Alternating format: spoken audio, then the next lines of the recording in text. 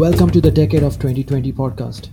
Join me in my effort as I relentlessly focus on how the next 10 years will affect the middle class in the Western economies. Forewarned is forearmed, they say.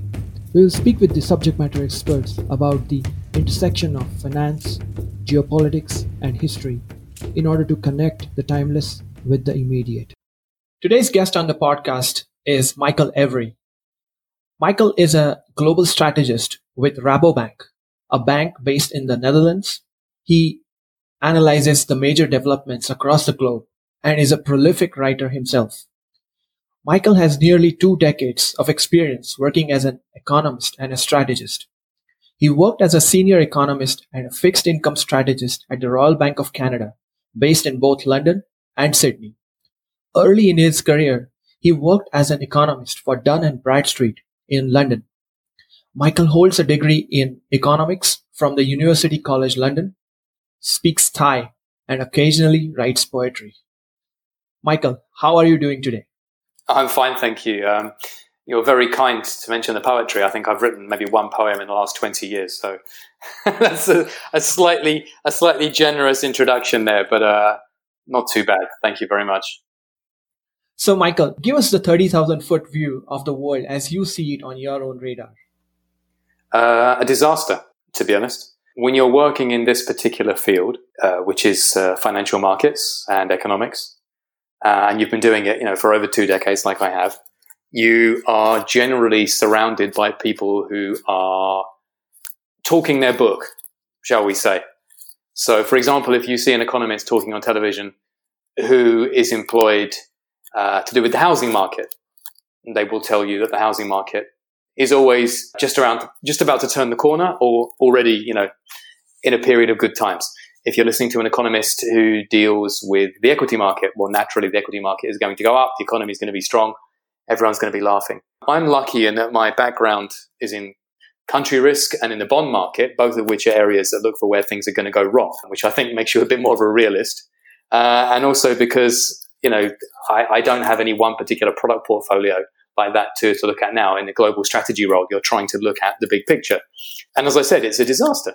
I mean, as I speak now, we've just had the latest set of Q2 GDP data from Germany and from the US.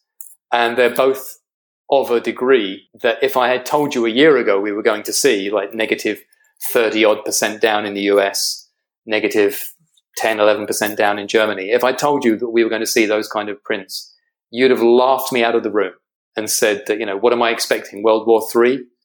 An earthquake where significant portions of both countries fall into the ground? Well, that's exactly what we've recorded. Now, you can look back and say, well, that's Q2. That was the virus. Let's look onwards and upwards. Everything's going to get better from here. And I have to say, I don't think so. You're going to get a bounce in Q3. That's undeniable.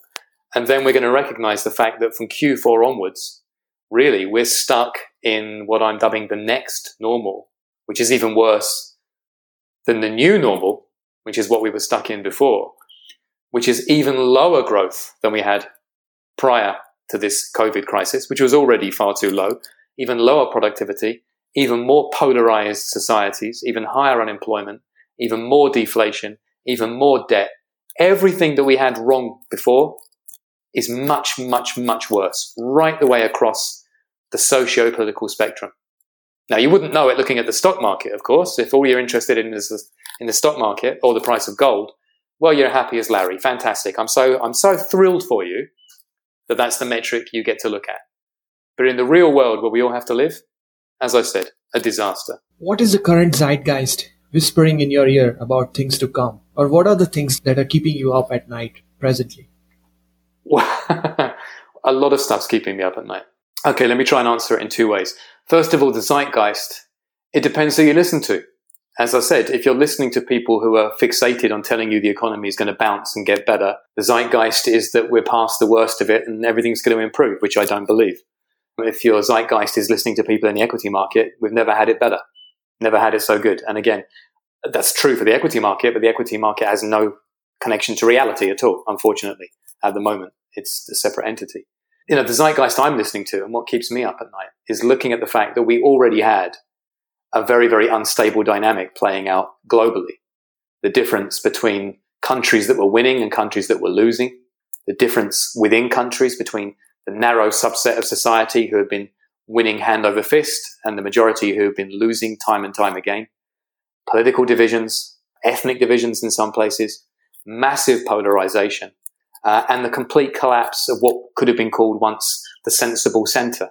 Basically, the fusion of neoliberal economics and liberal politics, where you had a whole generation of people who would say, well, I'm socially liberal and fiscally conservative, as if somehow that was the most natural thing in the world. And a globalized world built on the back of that. I think almost every element of that architecture is under existential threat at the moment. So we're talking about deglobalization, I think, with a great deal of credibility. We're also talking about the end of potentially liberal democracy. That's no longer a taboo topic.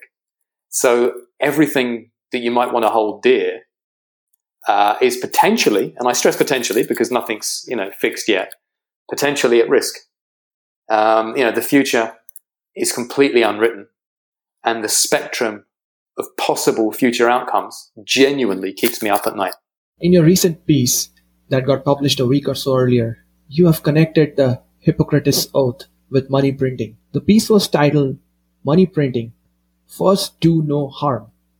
What was the thought process behind the title, and what do you feel about the response of the central banks to the pandemic and after? Well, the title, first of all, whenever you write a piece like that, you're always aiming to get a title that people will read. I don't like being too technical, and equally, you don't want to be too controversial. But the reason we chose that particular one is we hoped that it would capture accurately that people are increasingly relying on central bank policy.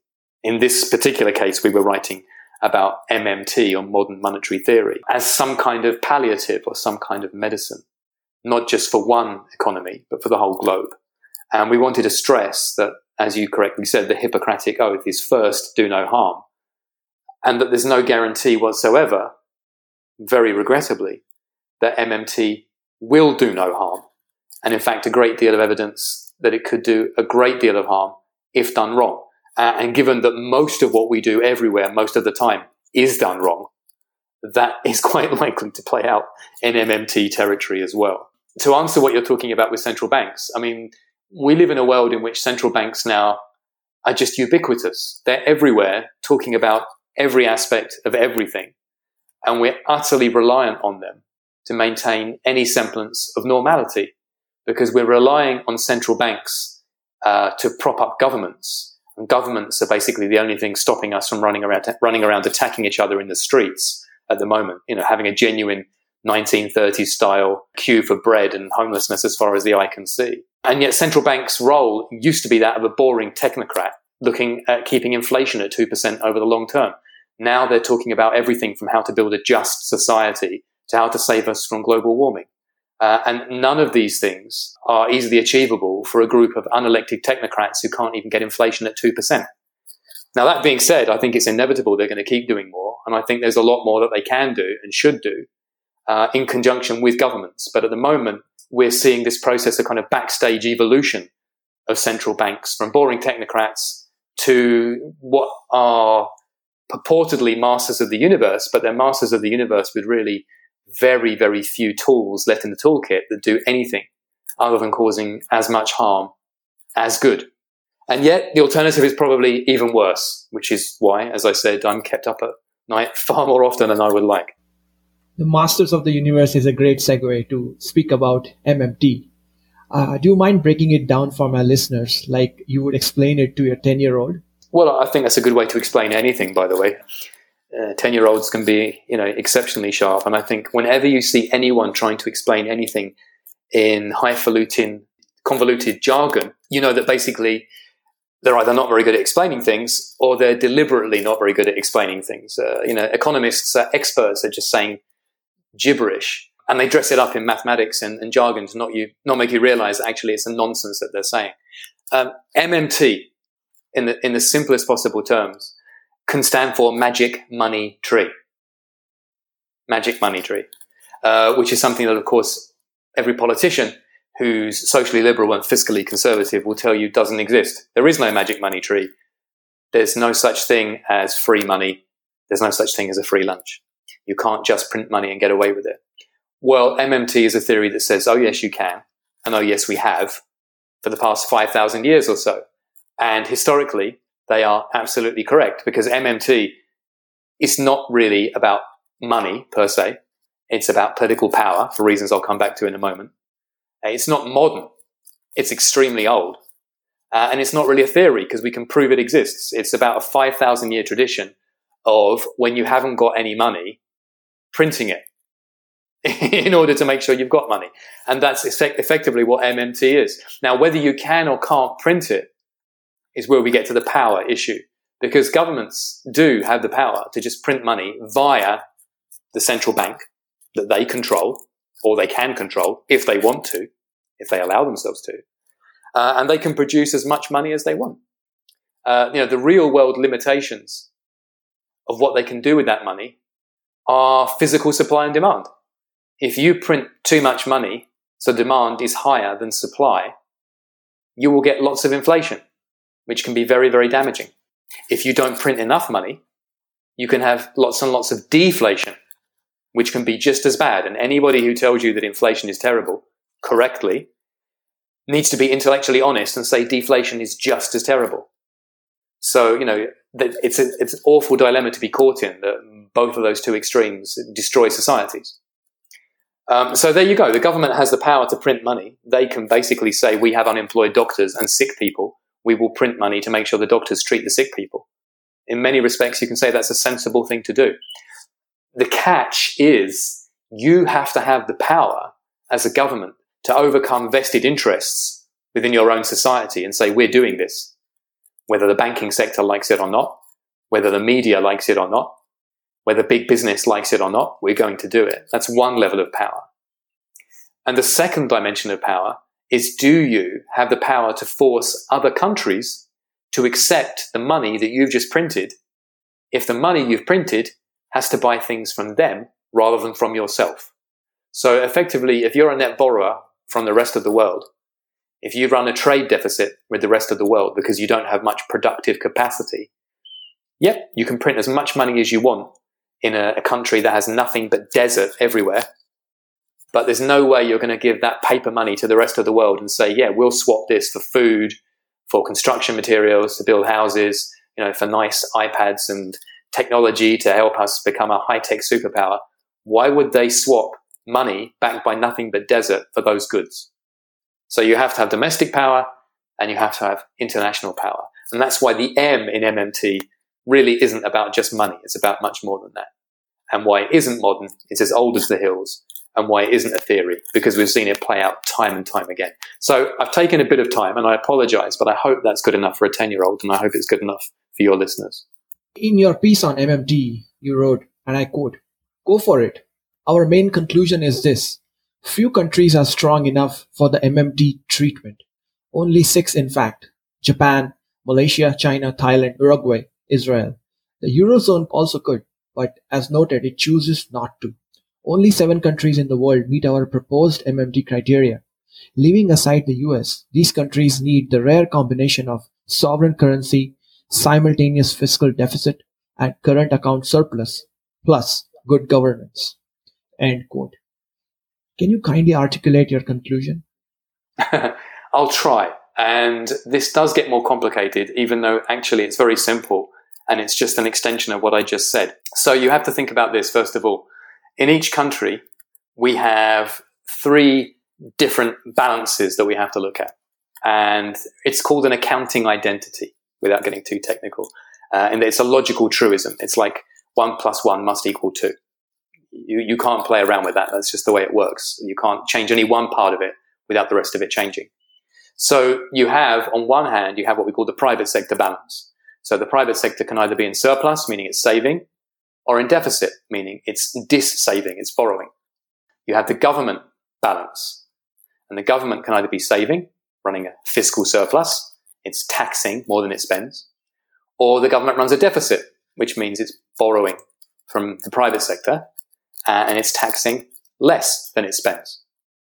And the sum of those two together, the private and the public, they are the external surplus or the external deficit. So very simply, if the public sector has a surplus of 2, and when I say 2, I mean percent of GDP, but let's just say 2 here, and the public sector has 2, so private sector has 2, public sector has 2, your external surplus will be 4. If the public is minus 2 and the private is plus 2, your external is in balance, is 0. So fairly simple. Now, when you run MMT, you're doing it because the government is printing money to try and stimulate the economy, because you have mass unemployment, you have far more empty factories and unemployed workers than you know what to do with. That works fine in an economy where you necessarily, therefore, have a big public deficit, and let's say minus 10, which once upon a time would have been seen as a crazy figure, but we're actually seeing minus 20 in some countries at the moment. Okay, let's say minus 10 on the government side. Well, let's imagine that the government throws all that money into the economy to employ people. But unfortunately, because of the structure of the economy, the household sector and the business sector, who together are the private sector, they're both also borrowing money. They're both splurgers. So then you'd have a government at minus 10 and the private sector, let's say, at minus 4, which is extreme. That would give you an external of minus 14, which means 14% of your economy you'd be borrowing from the rest of the world, and 10% of it you'd be trying to pay for with printed money, or up to 10% on the government side would be from printed money. And if that happens, can you buy things from abroad? Absolutely, but the exchange rate will collapse. It's as simple as that. People will say, this is funny money, in the example of the country with nothing but desert that I gave before. So therefore, okay, either interest rates go up, and you don't want that to happen, or the exchange rate goes down, which is far more likely to happen. So what I said in the report you're referring to is the subset of countries who we think can sustainably run MMT from a structural perspective now, although structures can change, are ones who already have a fiscal deficit. So the government is already borrowing. We can already see the government is borrowing. But the private sector is still running a big surplus, meaning that actually they produce more than they consume. So they're saving. And the rest of it is exported to the rest of the world. So if you have fiscal / government at minus 5 and private at plus 7, hypothetically, that gives you external of plus 2. That minus 5 that the government is running, you can print that if you want. You don't have to borrow it from international investors or borrow it domestically. You can just print it. Because you're a net external surplus country, you're a net lender, you're not a net borrower. You are at the margin drawing more money into your country from abroad than is going out of it. And your exchange rate is supported. Very few countries meet that criteria. But of course, that can change. You can change the structure of your economy with industrial policy, with state investment, potentially initially levered up by MMT to begin with. You can shift your country from being a net importer to a net exporter. It's very painful to do. It involves big swinging changes to how everything's done. But it's possible. At which point you join the lucky club and you can do it. But not everyone can. But isn't that what Japan has been doing for the past 20 odd years in the aftermath of the collapse of their economy in the 90s? You're quite correct. Japan is an example of a country that I think from an involuntary basis, they would much rather have a stronger economy and not be in this position. But the position they are in is one that, yes, the government runs large fiscal deficits most of the time. Government debt as a stock rather than the flow is staggeringly high. I believe around 240% of the economy. It's absolutely vast. And yet the private sector continues to save. Households save profusely and just funnel that back to the government. And the business sector still has so much excess capacity that they end up making more than is consumed in Japan and selling it to other people. So yes, they meet the criteria, which means Japan could do MMT. And despite the fact that technically they're not doing MMT, technically they're not, and they would say publicly they're not, in reality, when you look at the stock of government debt in Japan, and you look at the fact that the Bank of Japan has bought around 43, 44, heading for 45% of all the Japanese government debt out there already over a period of years. Does anyone think they're ever going to sell that back into the market? Are they really going to sell 45% of the economy worth of debt to other people? The answer is no. It would destroy the bond market. So in other words, they've bought it with printed money and they're never, ever, ever going to sell those assets again. So QE, or quantitative easing, which we're very used to countries doing all around the world now, is effectively MMT in a form if we accept the fact that it's never going to be paid back or never going to be unwound. And I don't think it'll ever be unwound. So basically, it's the same thing, 2 steps removed with a kind of a thin veneer over the top, but not being done usefully most of the time, unfortunately. The government isn't taking that money and saying, well, we know we've got free money, so what can we do to transform society with it? They're not thinking big picture like that. They're just papering over the cracks. So it's all very short-termist and can-kicking-y, rather than really thinking about the fact that we're stuck in this paradigm for years or decades ahead, and we need big picture thinking to get out of it. Just to play that devil's advocate, in all of the cases where some variant of MMT was tried, it has resulted in spectacular failure, namely Argentina, Brazil, Zimbabwe. It ended in hyperinflation and all of the social evils that come with it. But the argument that some experts would make is that the US dollar is the global reserve currency, and over 60% of the world trade is still settled in it. How do you view that argument? Well, I have to say that's not a devil's advocate argument. That's part of what we also say. That's why we say only 7 countries are actually in a position today to embrace MMT. And we specifically say that, yes, Zimbabwe, Argentina, Brazil, Weimar Germany, if you want to go back to the 1930s, all these are benchmark indicators that most countries can't get away with it because they don't meet the criteria that we put forward. Sadly, it would be great if we could all meet those criteria, even if it's not possible for all of us to, logically. But the US is, as you say, a special case. The US does not meet those criteria. The US runs a very large trade deficit with the rest of the world, and it has an enormous fiscal deficit. So rather than having a big negative on the government side and a big plus on the private side, and therefore a small plus on the external side, the US has a negative and a negative meaning a negative. But because everyone around the rest of the world thinks in US dollars, accounts in US dollars, trades in US dollars, so when goods are shipped from country A to country B, they're normally paid for in US dollars, even if neither country is the US, there is an automatic need for the US dollar. And the only way to get hold of the US dollar is for the US to supply it.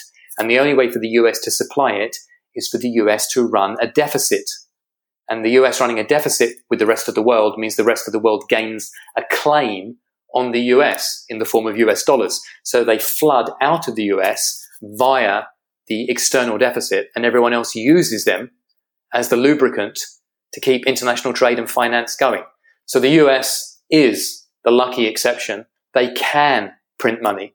They can run MMT. And I think, to an extent they already are. Again, I don't believe the Fed's balance sheet, which is ballooning, is ever going to be reduced. We tried that last year. It was a catastrophe, as we predicted it would be. If they ever try it again, it will be a catastrophe again. It's a one-way street. So we temporarily print money and inject it into the economy, try and save things, hope things are okay, and when it doesn't work, we do more of it. But there is a limit to this. It doesn't come cost-free, even for the US. There is no such thing as a free lunch anywhere, even in America. How should my listeners be worried about the inflation versus deflation debate from a perspective of MMT? And do you see a clear direction for the next 12 to 18 months? Well, first of all, if your listeners are worried about inflation versus deflation, they've already got to admit that they are in the winning circle in life at the moment.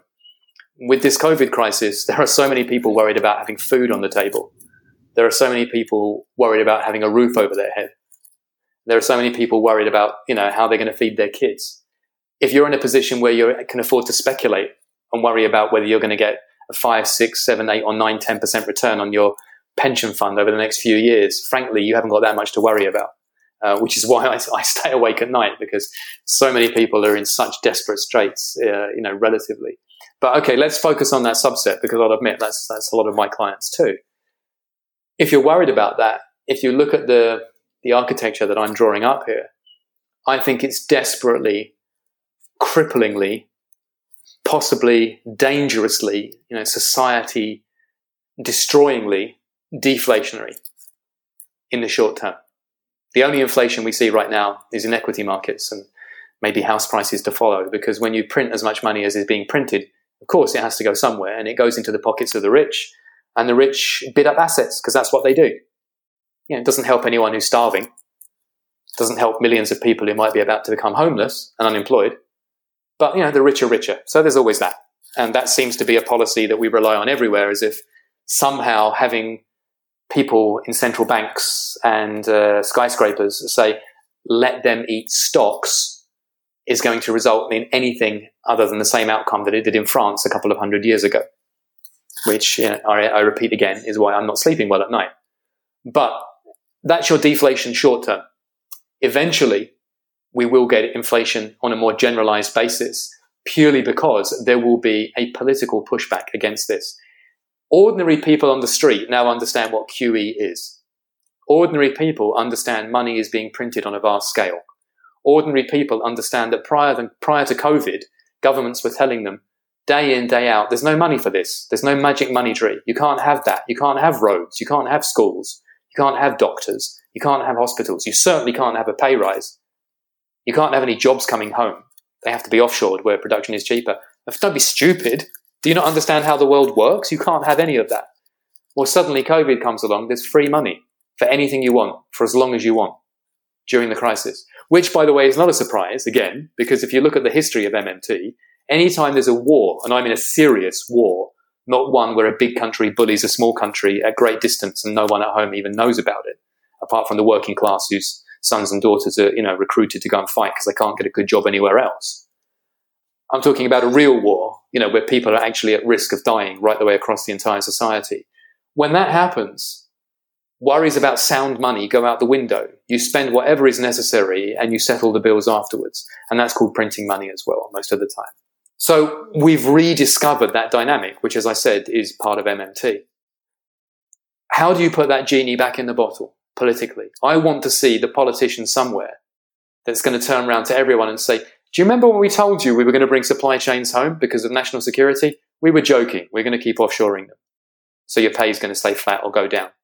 Do you remember when we told you that, key workers who, risk their lives to save us all are going to be rewarded? We were joking. We can't afford it. Do you remember when we told you we needed more infrastructure? Can't afford it. More schools? Can't afford it. More hospitals? Can't afford it. We have to pay back all the debt to cover the bonds that the central bank actually is already buying, meaning that it's printed money. Now, you might think what I'm saying sounds crazy. That's what happened after the Eurozone crisis. During the Eurozone crisis, you saw smaller countries in Europe effectively taxing their citizens extremely heavily to try and pay back debts which were built up during the crisis, when those funds had already been remitted back to banks who remitted them back to the European Central Bank, who just destroyed them. The money had been extended as emergency liquidity during the crisis. It was sent back to the European Central Bank and just taken off the balance sheet. Boom. Boom. It didn't create any inflation when it was spent into the economy because it was a crisis-fighting measure. But afterwards, real salaries of real people had to be docked with real taxation back to the government for years to repay those funds back to make sure there wouldn't be any inflation. It's an absolute nonsense. So anyone who thinks MMT is nonsense, and to some degree it is, you have to admit, so's the way we do things now. And I put it to you and to all the listeners, if that's the political backdrop, we are just, weeks, months, years away from a political force emerging somewhere that has the intelligence to join the dots between the upswing of populism that we already see everywhere, which is no surprise to me. I've expected it to be coming. And understanding how MMT works, which few of them do so far, and understands how to get that message across over the heads of vested interests to say you can have all this. It just means we have to restructure the economy and the vested interests aren't going to like it. And when that happens, then it's going to be revolutionary. Wow. That's going to keep me up at night now. Well, I'm glad to hear it, because if it doesn't, I think you haven't fully absorbed the message. And on one level, I have to say, I think this is optimistic and positive. But of course, like any trend, if you go too far with it, it will get out of control. And I want to just quickly touch on the downsides. One of them, I've already said, yes, inflation will get out of control in many countries. That's very likely to happen. Not immediately, but with a lag. So maybe, a couple of years down the line, you can have a real emerging market inflation crisis and currency meltdown. That wouldn't surprise me at all. Secondly, I've already alluded to it. You need to change the structure of society. Countries that have become big importers need to become exporters. Because as I've said, if they're exporters, you can print money to have schools and hospitals. So why wouldn't you change the structure of your society? The problem is, if you do the math, until we find another planet to become an exporter to, like Mars or Venus, if we can discover life there, we can't all be net exporters. For every net exporter, you need an equal net importer because it's a seesaw. For every China, you need an America. For every Germany, you need a UK. Well, when countries like the UK and America say, we want to be running trade surpluses now so that we can print money to look after society at home, that means the countries that have built their entire economy on the back of selling to other people get smashed. And it becomes a very zero-sum game. We've been here before. It was called the 1930s. Didn't play out too well. Is this the smart money pivot to gold and silver? Is the recent run-up in gold and silver prices an indication of that? Or is that more to do with the geopolitical tensions that are rising at the same time? No, look, I'm going to be rather rude here. No, the smart money were the people who bought gold when it was half the price it is now, and silver when it was half the price it is now, and the people who are pushing it up now are idiots. Yeah, no offense to anyone individual, because actually I do believe that the prices for both can continue to go higher. I stress that while you might want some of them in your portfolio, I'm not an investment advisor and I'm not giving any recommendations of any kind. But when I'm talking about the big picture geopolitical architecture here, I'm talking about a system in which gold and silver are irrelevant. Because as we have seen in the past, once you start having an asset comes along that basically shows the emperor has no clothes, that asset becomes illegal. So anyone buying a cryptocurrency or gold or silver thinking, haha, this will do me some good when the whole system collapses globally, doesn't realize that when that happens, they'll make them illegal. So if you're going to buy gold and silver, buy shotguns, buy a house in the middle of nowhere with land and food you can grow yourself and running water, and understand that none of your neighbors are likely to trade for the gold or silver or Bitcoin that you've got. Because ultimately, to some extent, somewhere down the ladder, you're going to have people who won't take it because the government will say it's illegal to do it. You need the power, and I come back to power again, which I already mentioned twice in relation to MMT, to have other people accept that particular currency. And when the government has a monopoly on violence, which they do, and on taxation, which they do, they're the ones who are going to be setting the terms. Now, that doesn't mean, as I said, that gold and silver can't go up. They can. I'm sure they'll go up a bit further. But to say that because, investment bank X or Y or Z recently said, we suddenly think this is a time to get in on it, that's where the smart money is going. No, the smart money were people who saw this a long time ago. It's the same with any trend. Once suddenly it's on the front page of The Economist, that's normally when the trend is more likely to go in the opposite direction. Talk a little bit about the ideas that you've drawn out in the latest piece that you wrote titled Golden Balls. I found the metaphor fascinating.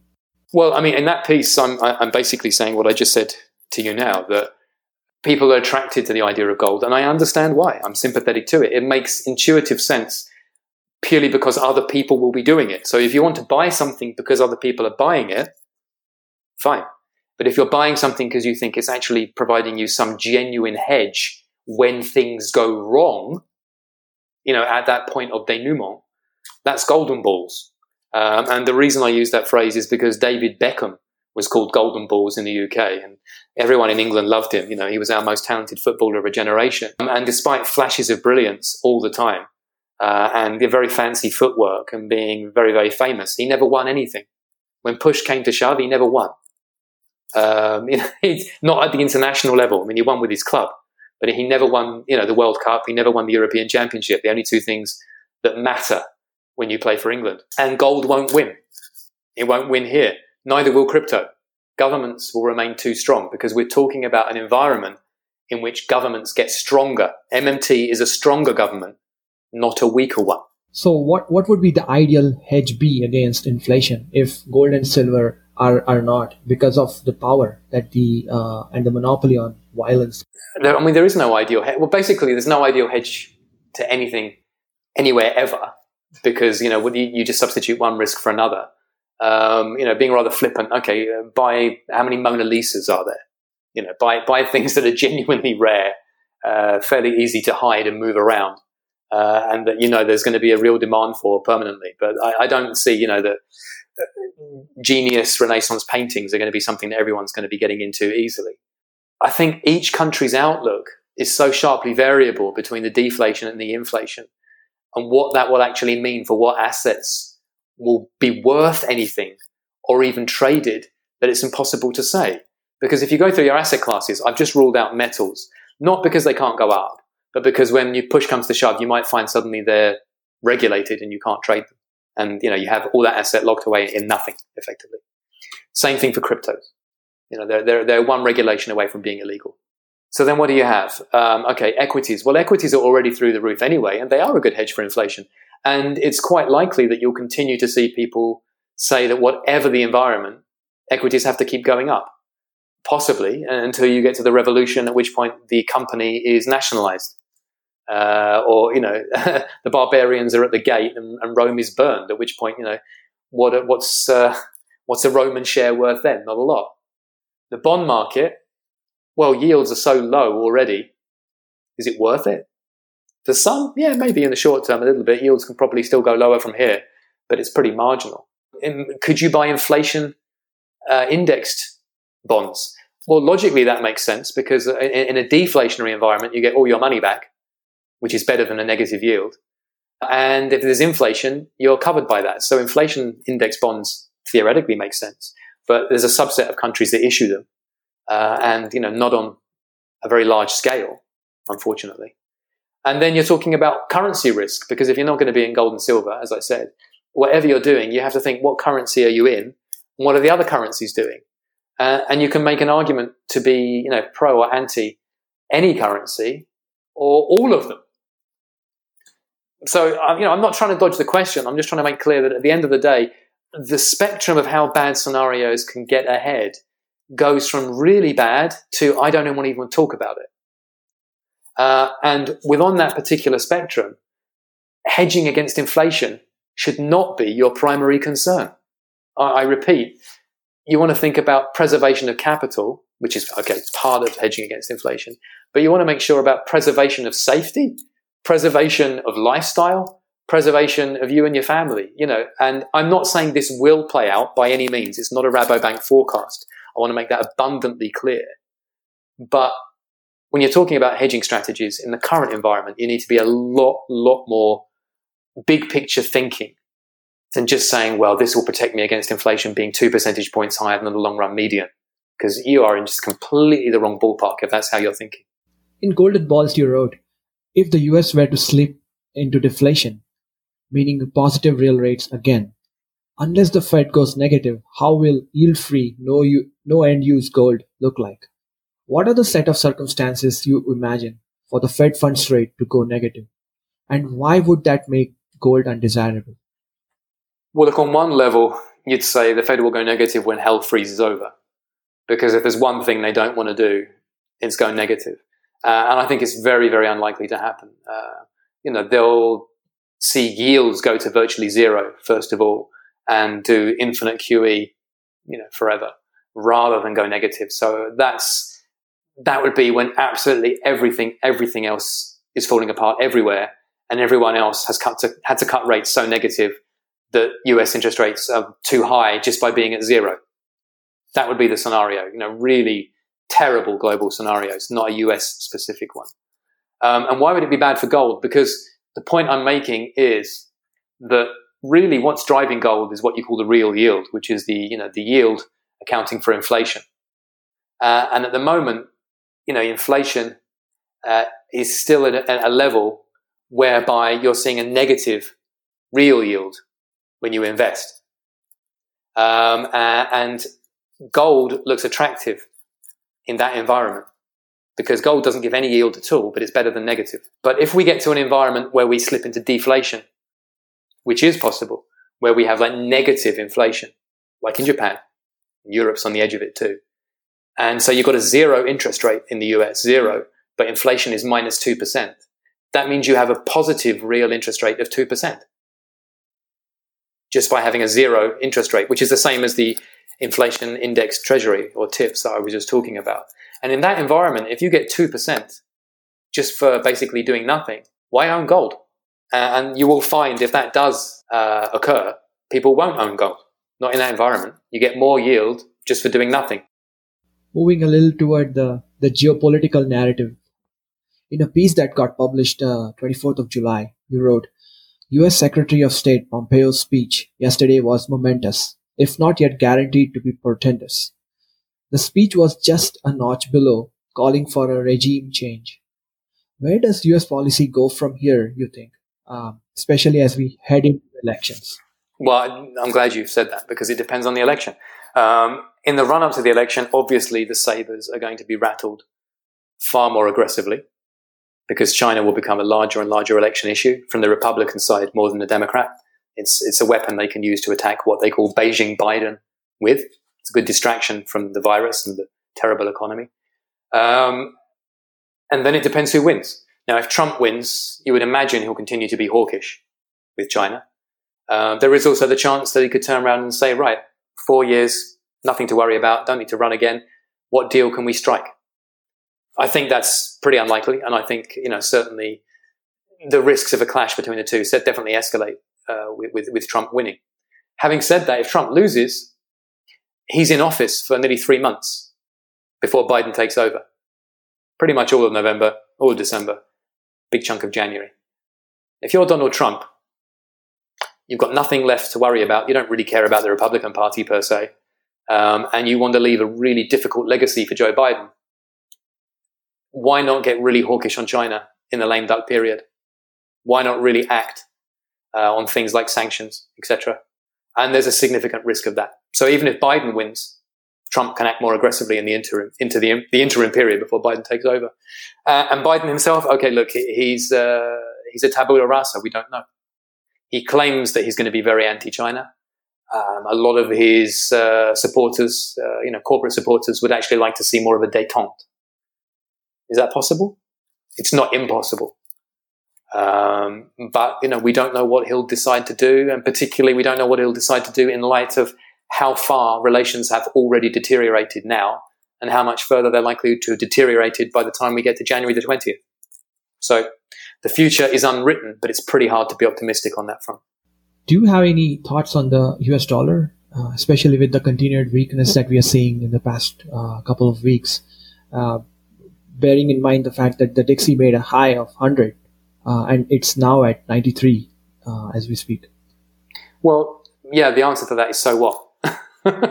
Because we're getting articles, again, written by the same clever people who are interested in gold now, saying that the US currency might be becoming to the end of its run as the global reserve currency.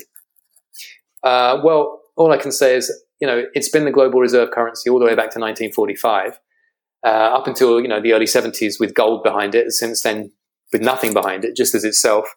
It's been enormously higher than this during that period, and it's been enormously lower. And yet at no point during that period was there any serious move away from it becoming anything other than the global reserve currency. The euro came along, didn't really shift it. China has risen, hasn't really shifted it. So it's going to maintain its status as the global reserve currency for a long, long time yet, failing really, really, really bad scenarios unfolding after the US election. And even then, it would probably hang on because there's nothing else to replace it. You have to have something that will walk through that door when that door is opened. And there is nothing ready to walk through that door, I can assure you. So if you're asking about the dollar specifically, can it get weaker in the near term? Yeah, sure. It can go down a bit more from here. Absolutely.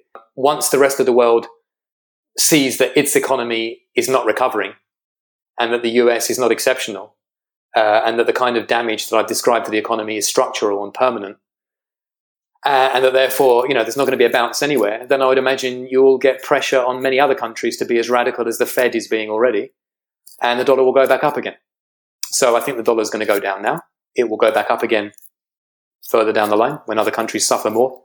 And if we get any kind of clash with China, the dollar will go through the roof. Because if it's a binary choice between the two, You go for the devil you know, not the devil that you don't. So that's what I have to say about the dollar. Right now, I just think that's the wrong way to be looking at things, to be honest. I'm not dodging the question. I just think it's the wrong question. I don't think that one should be necessarily throwing all talk of opportunity out the window.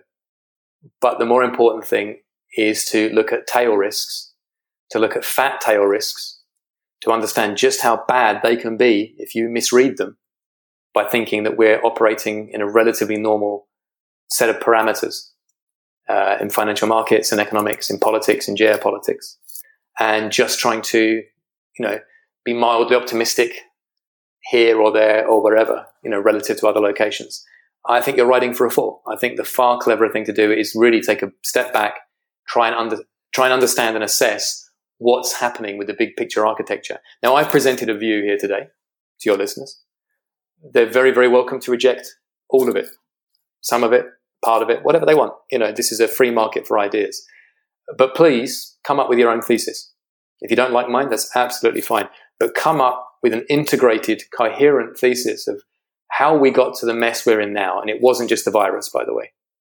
And where we're going to go next, that's internally consistent, that squares all the circles, both domestically and internationally. And I think you'll find it's very, very hard to do. And on that basis, while that doesn't mean you won't have some winners compared to some losers. I mean, I already alluded to the suggestion that countries that were big importers are going to do better than countries that were big exporters. That's a generic kind of label that I can slap up there. The transition period is one that will challenge most people's balance sheets. And you have to make sure that you're correctly positioned to get through the kind of volatility that could throw at you. So start there, and then we'll talk, 12 to 18 months from now.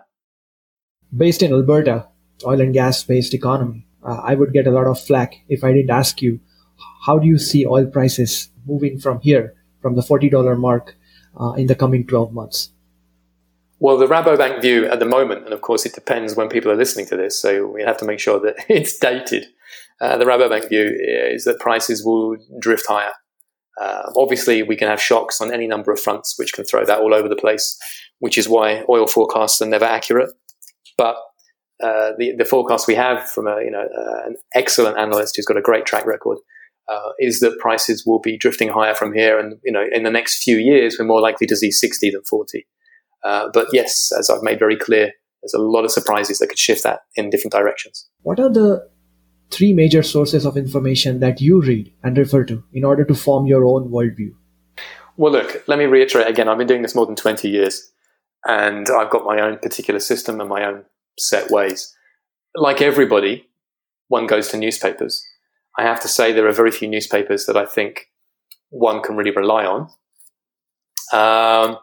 And very few journalists within those newspapers that one can really rely on. Because when you work in the markets, most of the time the news that you see, you saw unfolding the day before. So the headline, depending on where you are and the time zone difference, you kind of saw that story breaking before the headline then happens the next day. That's part of the reason why they're not as important anymore. But one thing that is important is if you're going to read newspapers, read all of them. So within your country, read the one that suits your political view, and then read the one that really annoys you.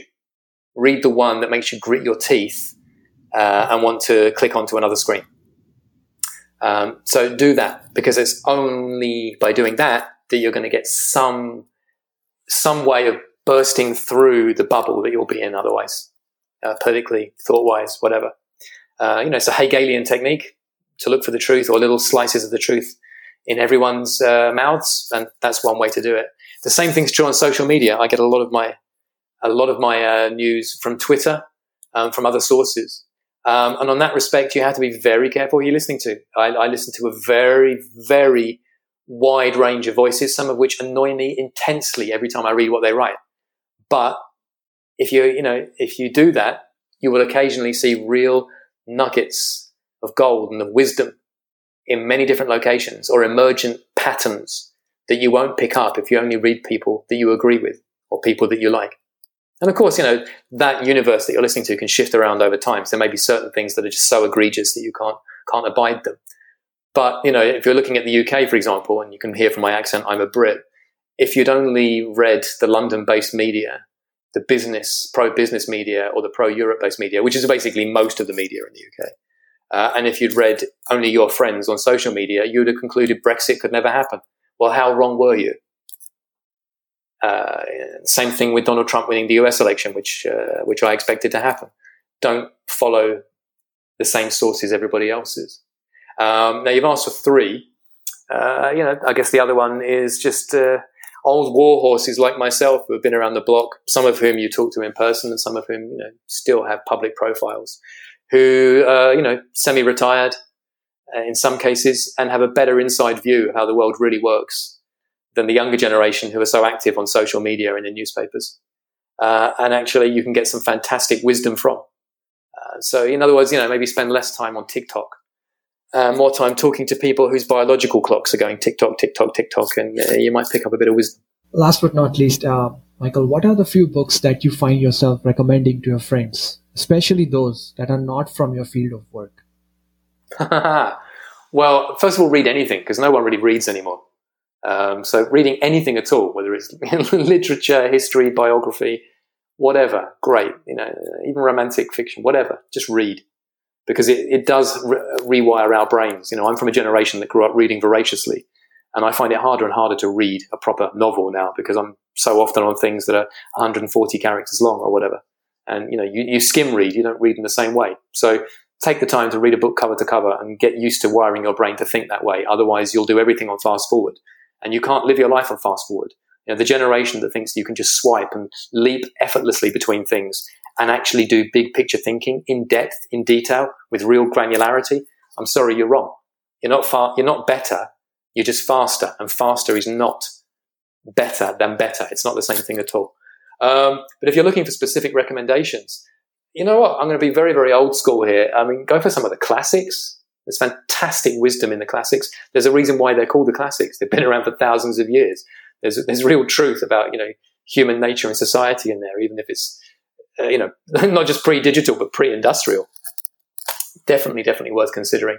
And have a look at anything to do with political economy. I don't mean politics. I don't mean economics. I mean political economy, which again is an original Greek concept. Have a look at that. The totality of how economics sit within an envelope of politics. Politics sit within an envelope of what's possible domestically and power relations internationally. If you can manage to thread all those needles together, you've got a pretty good idea what's going on in the world as much as anybody has. If you're just going to try and specialize in one, well, you're chasing your own tail. Doesn't mean you can't make a lot of money in the short run, but you don't really understand what's going on. Michael, my mind is blown. I have so many notes here. I'll have to spend a couple of weeks thinking about. What would be the best place for my listeners to connect with you and interact with you on different topics?